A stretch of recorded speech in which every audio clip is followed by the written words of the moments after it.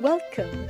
You're listening to Latin Waves with your hosts, Sylvia and Stuart Richardson. Latin Waves is more than just hot rhythms. This is a show about community, about creating a culture that is inclusive and based on fairness.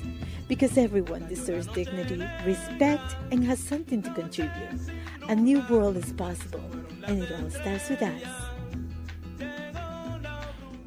I'm so privileged to have Bruce Gagnon on the line. He's a coordinator of Global Network Against Weapons and Nuclear Power in Space, a longtime peace advocate and organizer. He's also contributes to a blog called Organizing Notes. Hey, Bruce, thanks for doing this. Thank you, Stuart. Now, we have been talking about Russia, me and you, probably since 2014, and we were being worried the whole time that something terrible would come to pass, and now here we are. There's a full-scale invasion.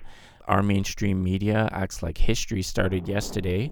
So can you do a basic timeline for our listeners to bring them up to speed? How did we get here, starting, I guess, in 2014? Yeah, in 2014, the United States orchestrated, this was during the Obama administration, Hillary Clinton was Secretary of State, and the Assistant Secretary of State, Victoria Nuland, who's married to Robert Kagan, one of the neocons and one of the founders of PNAC, the Project for New American Century, that basically orchestrated the war in Iraq in 2003. Victoria Nuland, Assistant Secretary of State in the Obama administration, was put in charge with oversight by Vice President Joe Biden of a coup d'etat in Kiev, Ukraine, in the capital. And it had been under production for some years with funding from the CIA, from the National Endowment for Democracy, from George Soros's foundations, and other sources as well, particularly from Europe. In the western side of Ukraine, right along the Poland border, there are nationalists, or some people call them neo-Nazis. I call them Nazis because they wear swastikas on their bodies as tattoos. They wear swastikas on their helmets, on their tanks that they drive. They have swastikas. So I call them Nazis. And I have actually seen them when I've gone to Ukraine myself. But anyway, during this coup, these Nazis came from western Ukraine along the Poland border and became very violent and helped push this coup through, if you will. And afterwards, 3 or 4 of their leaders from the Azov Battalion and the Right Sector, as they're called, were put in positions, high positions in the new government. The new government was essentially selected by the United States. They chose who was going to be running this government. And they picked a guy named Yatsenyuk, who was a IMF World Bank guy that was all about austerity cuts and selling off countries' assets and everything else. So that's who the United States installed in the new government of Ukraine. And so one of the first things that was done with this new government was to call the speaking of Russian in Ukraine illegal. Well, half the country speaks Russian as their primary language, mostly from the middle of Ukraine eastward, right up to the Russian border. And so throughout this Russian-speaking region of Ukraine, people started holding nonviolent, peaceful marches and referendum signature collection campaigns to say, we want a federated Ukraine, and we want to be able to elect our own local leaders rather than have them appointed by the central government in Kiev. We want to be able to speak Russian. And as they were doing this, the Nazis were sent from western Ukraine, where they predominate, to eastern Ukraine, and they began attacking these people. Eastern Ukraine, particularly in what's called the Donbass region, Lugansk, Donetsk, those 2 big cities that are right on the Russian border. It's a coal mining region. And so the coal miners came out of the mines, and they picked up whatever they could find. Maybe they had a shotgun, maybe they picked up sticks, whatever. And they tried to defend their families, literally their families, against these marauding Nazis who were robbing people, shooting them, stealing, raping, just all the really bad stuff that you can imagine. And as we began to learn, the United States set up a military training base in western Ukraine, where these Nazis again predominate. And to this base, U.S. Special Forces Army were sent from Fort Carson, Colorado, to this base to train these Nazis and bring them into a new unit of special forces created within the Ukrainian army. And they were given new fancy uniforms so they wouldn't be wearing their Nazi, gear and everything else. And then again, they were sent back to the east to attack people. And so since 2014, there's been this line of contact right along the edge of the Donbass with the Nazis on one side and what grew into what I call self-defense forces in the Donbass, Russian ethnic people. Now, the media calls them Russian separatists, but I call them self-defense forces because they were literally trying to protect their families, their communities, as these Nazis who were supplied, trained, equipped, and really directed by U.S., UK, and NATO forces. And so they've been shelling the Donbass region since 2014. More than 14,000 people, mostly civilians, have been killed at their hands. And nobody has said much about it. Yeah. The mainstream media has not said much about it. The European powers have not said much about it. The Americans have not said much about it. And even the peace movement hasn't said much about it. And I've been working on this issue since that time, really since late 2013. Even before the coup happened, you could see the rumblings beginning to happen at that time. But over the last 8 years, we've seen atrocities. We've seen thousands of innocent people killed in the eastern part. We've seen people burned inside of buildings. So they just said, it's a bit of a conflict in the east. Can you give us a little bit more information about what's actually been happening right in the eastern parts of Ukraine and the Donbass? Well, let me first say that the shelling, they were hitting civilian targets. They took out the airport first, the airport in Donetsk. Then they took out bus stations, rail stations, water treatment plants, sewer plants. All these things are violations of international law, by the way. They took out churches, hospitals, schools, daycare centers, senior citizen centers, residential apartment blocks, rural homes in rural areas in the Donbass region. I've been there. I went there in 2019, invited by a labor leader that I know. I've been to Russia 3 times and to Crimea 3 times. And so I organized a study tour and took 25 people in 2019. We went to Moscow, Crimea, and then St. Petersburg, trying to learn more, trying to understand more about all of this. And so, again, this is something that I've been directly working on for all these years. But we've got to ask the deeper question. What's the ultimate goal of the U.S. and NATO? What's the real reason that's driving all of this stuff? And that, I think, is really important to explore. I would suggest one of the main reasons is climate change. Because of climate change and the melting Arctic ice, what we're finding is that the Western resource extraction corporations, they want to get up in the Arctic and drill, baby, drill. But as it turns out, Russia has the largest land border with the Arctic of any country on the planet. And so I believe what's driving this whole situation is a desire to do to Russia what NATO did in both Yugoslavia and Iraq. And that was take a country and break it up into smaller pieces. In the case of Yugoslavia, NATO did during the Bill Clinton administration, they did a series of bombings of Belgrade, especially with depleted uranium.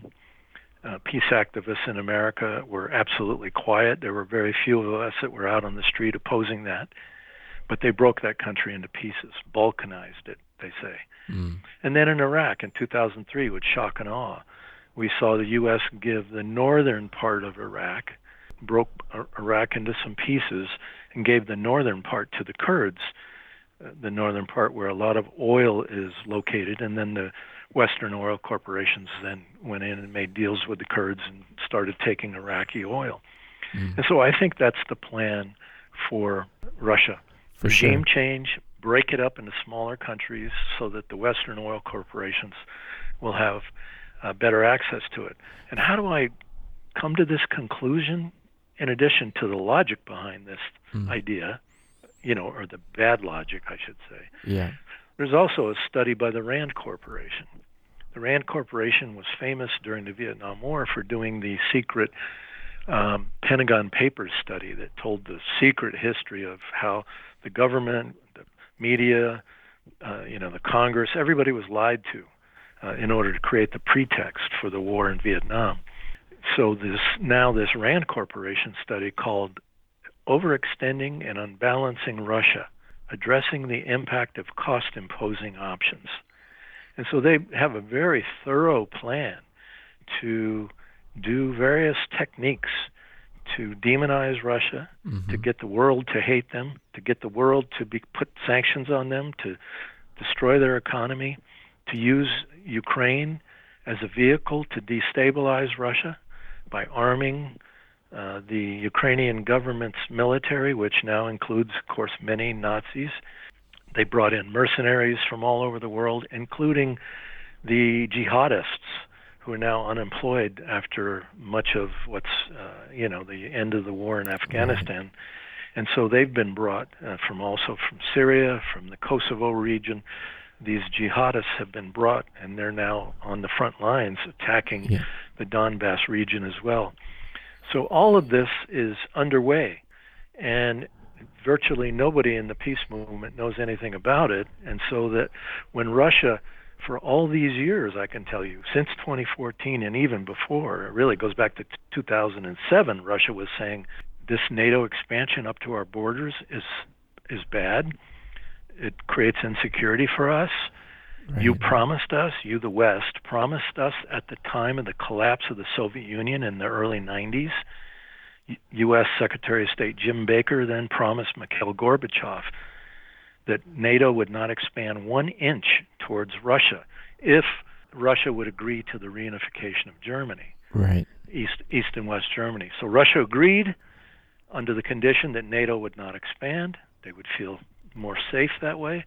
But then when Bill Clinton was in office, he started a project called NATO Enhancement, and the U.S. has been expanding NATO ever since. The U.S. really runs NATO. The NATO countries are basically lackeys. Right. I want to touch on a couple things. And before I ask this question, I just want to say, before I get all kinds of hate in my inbox, I've been fighting against this aggression for years. I've been trying to educate people, and I in no way support Russia going into any country invading any other country. But the cartoonish depiction of Russia as pure evil and Ukraine as a friendly, democratic, well-run state is just ridiculous. Can you talk a little bit about the government in the Ukraine and how they treat opposition and opposition news networks, and to kind of dispel this illusion that Ukraine is some beautiful, friendly, democratic state being sieged by an evil empire? Well, the president of Ukraine, Zelensky, is a comedian. He had a TV program. He was very popular. And one of the richest oligarchs in Ukraine, a guy named Kolomoisky, made him president. Kolomoisky owned a TV station. He promoted him widely. Zelensky ran on the platform of ending the conflict in the Donbass, having peace in the country. And so he was elected overwhelmingly against the previous president, who had been exercising this war against the Russian ethnic people in the eastern Ukraine and the Donbass. And so Zelensky, since he's been in power, had his life threatened repeatedly by the Nazis, and he was basically given in to them. And now he takes orders from the U.S. and NATO and does whatever they tell him. He's closed down about a dozen independent media stations inside of Ukraine in the last year. Anybody that challenged him or questioned him, anybody that called for peace in the Donbass, through the intervention of the diplomatic intervention of Russia, Germany, France, and Belarus, a agreement was created called the Minsk Agreements, which said, all right, this line of contact where these Nazis are with these weapons that have been given to them by NATO, U.S. and NATO, those weapons have to be pulled back, and the government in Kiev, the capital, has to negotiate a federated situation for the Donbass. This was agreed in negotiations. And Ukrainian government signed this agreement, but they've never honored one single element of that thing. And so this is where we are today. And so the shelling has again escalated in the recent months. It kind of ebbs and flows since 2014, but in the recent months, it's really escalated dramatically. I believe that the United States, NATO, UK knew that if they escalated the situation, that Putin would eventually react. Putin has, in the recent months, there's been a flurry of meetings with all the various players, a lot of politicians flying from one country to the other, talking and trying to avert any wars. Putin asked for the following things: stop NATO expansion, roll it back, guarantee that Ukraine will not be a NATO country. Romania and Poland, by the way, which are NATO countries, now have inside their country missile launch facilities built by the U.S. Pentagon that can fire nuclear-capable Tomahawk cruise missiles that are first-strike weapons from either of those two launch facilities in Poland and Romania. Now, just imagine for a moment if Russia or China were building nuclear-capable missile launch facilities on the border of the United States from either Canada or Mexico. How would the United States respond? I believe the U.S. would go ballistic. So I think that the Russian demands are fair. The Russian demands make sense. They're peaceable demands, saying let's de-escalate the situation. Let's move the U.S. and NATO back. Let's guarantee that you're not going to fill up Ukraine with all kinds of missiles aimed at us. We can't go for it. We can't allow for it. One of the things I learned on my trips to Russia is how much they remember the Nazis. When Hitler invaded the former Soviet Union during World War II, he swept through Ukraine. There was a local nationalist leader there in western Ukraine, right along the Poland border, by the name of Stefan Bandera. He put on a Nazi uniform, gathered his nationalist followers. They joined Hitler's Nazi forces and killed tens of thousands of Jews, Poles, and Russian ethnics in western Ukraine. So today, the Russian people are really clear about the Nazis. And when they see now the U.S. and NATO supporting these Nazis from western Ukraine, arming them, training them, sending them to the eastern side of Ukraine, right along the Russian border, and shelling Russian ethnic people. Just last week, they shelled into Russia from there, those Nazis did. And so Russia has just reached the point where they say, look, we remember during World War II that we lost 27 million people during World War II. How many did America lose soldiers in World War II? 500,000, which is a lot of people. I'm not in any way saying it's not. But the Russians lost 27 million people. Virtually every person in Russia has a direct descendant who died during that war. They're over it. They're tired of it. They don't want to go through this stuff again. And I believe not so much as defending what Russia is doing, but understanding that this all could have been prevented. But I think the United States and UK and NATO made this happen because they knew if they pulled certain strings, if they touched certain buttons, there would eventually be a response. Go back to the RAND Corporation study. Go online. Look for it. RAND Corporation, overextending and unbalancing Russia, and see for yourself. You listen to Latin Waves. To support our work, please visit LatinWavesMedia.com and consider becoming a member for as little as $1 per month. Thank you for listening. We do have a historical example of missiles near the U.S. border. Everybody remembers, well, not everybody, but the Cuban Missile Crisis. The U.S. went on meltdown when they found the former USSR had missiles in Cuba. So for them to say, why is Russia panicking with missiles potentially lining their borders is ridiculous. Now, I think we need to find a way to unwind this, and So you believe the best way to unwind this would be to perhaps make an agreement when Ukraine doesn't have a role in NATO, therefore avoiding military buildup on the Russian borders? Or is there any other way that we need to wind this down? Because this is a very dangerous game we're playing. I mean, Putin says that his invasion is two things: demilitarization and denazification. Denazification of Ukraine. I think the way to wind it down is, as you say, to make a promise that Ukraine will not be part of NATO. It'll be a neutral country. That the United States will pull back, close down its missile launch facilities in Romania and Poland. Just last week, the U.S. forced the Slovakian government to allow the Pentagon to put a Air Force base in Slovakia. The people of Slovakia were out in the streets protesting about it. They don't want a U.S. base there. But the U.S. forced that government to agree to it. You know, we're told that Russia wants to recreate the former Soviet Union. That's a very popular phrase that we hear these days, especially in the media. You know, the U.S. this year is spending $1.2 trillion on the military. When you add up other various pots of gold where military money is hidden, when you add it all up, $1.2 trillion a year. wow. The Stockholm International Peace Research Institute that every year lays out who's spending what around the world on the military says that Russia this year is spending $65 billion, the equivalent of what Germany or France spends.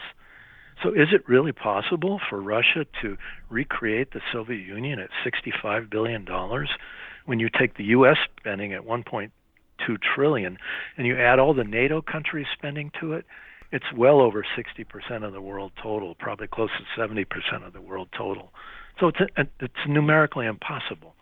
Russia doesn't want to recreate the Soviet Union. Russia just wants secure borders. That's all they've asked for since 2007. But the U.S. continues to reject it.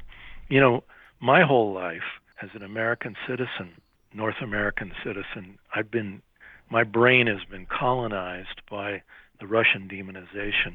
I even remember as a kid watching the Rocky and Bullwinkle cartoons on TV, and even there they were brainwashing me about Russia. The bad guy was Boris Badenov and his woman, Natasha. And they always did very evil things with their Russian accent. So we in this country, and in Canada I would say as well, sure. and many other Western countries, have had our brains colonized by this corporate-dominated media and this agenda of breaking Russia to pieces. It's been around for a long time. And it's extremely dangerous. I mean, Russia is no Afghanistan or Iraq. We're talking thousands of nuclear weapons. Nobody wants to see an escalation of this. I don't think this can be solved with force. If you try to solve this with force, you're going to have a catastrophic. We only have one planet. We only have one people. Nobody wants a Russian invasion. Nobody wants Russia getting shelled in the eastern part of the country. So I'm asking you, Bruce, where is the anti-war movement on this? Is because we have a Democrat, it's a noble war, or because we have a liberal government in Canada, it's noble? Like, where is the anti-war movement? Well, it's divided. We had a webinar the other night. I was one of the speakers on it. We had 13 speakers from many different organizations. And we had 900 people show up and be part of it. So there are many peace people in this country that really do understand what's going on and are very much opposed to it.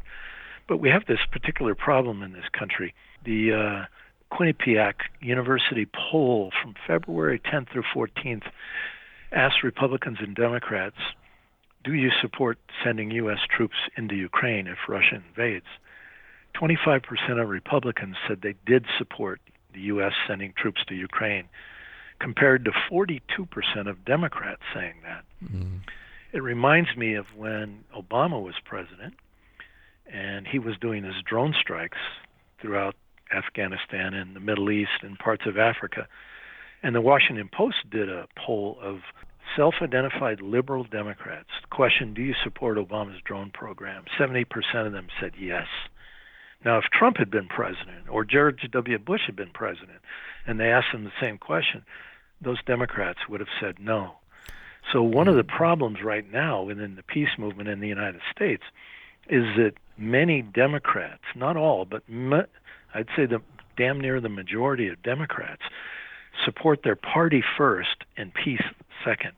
And so Democrats are largely supporting Biden in this escalation that has been going on not only during his administration, but in the previous administrations, whether it was Trump, whether it was Obama, whether it was Bush before that. It's a bipartisan issue in this country, supporting this escalation around Russia. Yeah, I just want to say that there is a tremendous resource that I urge everyone to watch. It's a documentary film called Ukraine on Fire.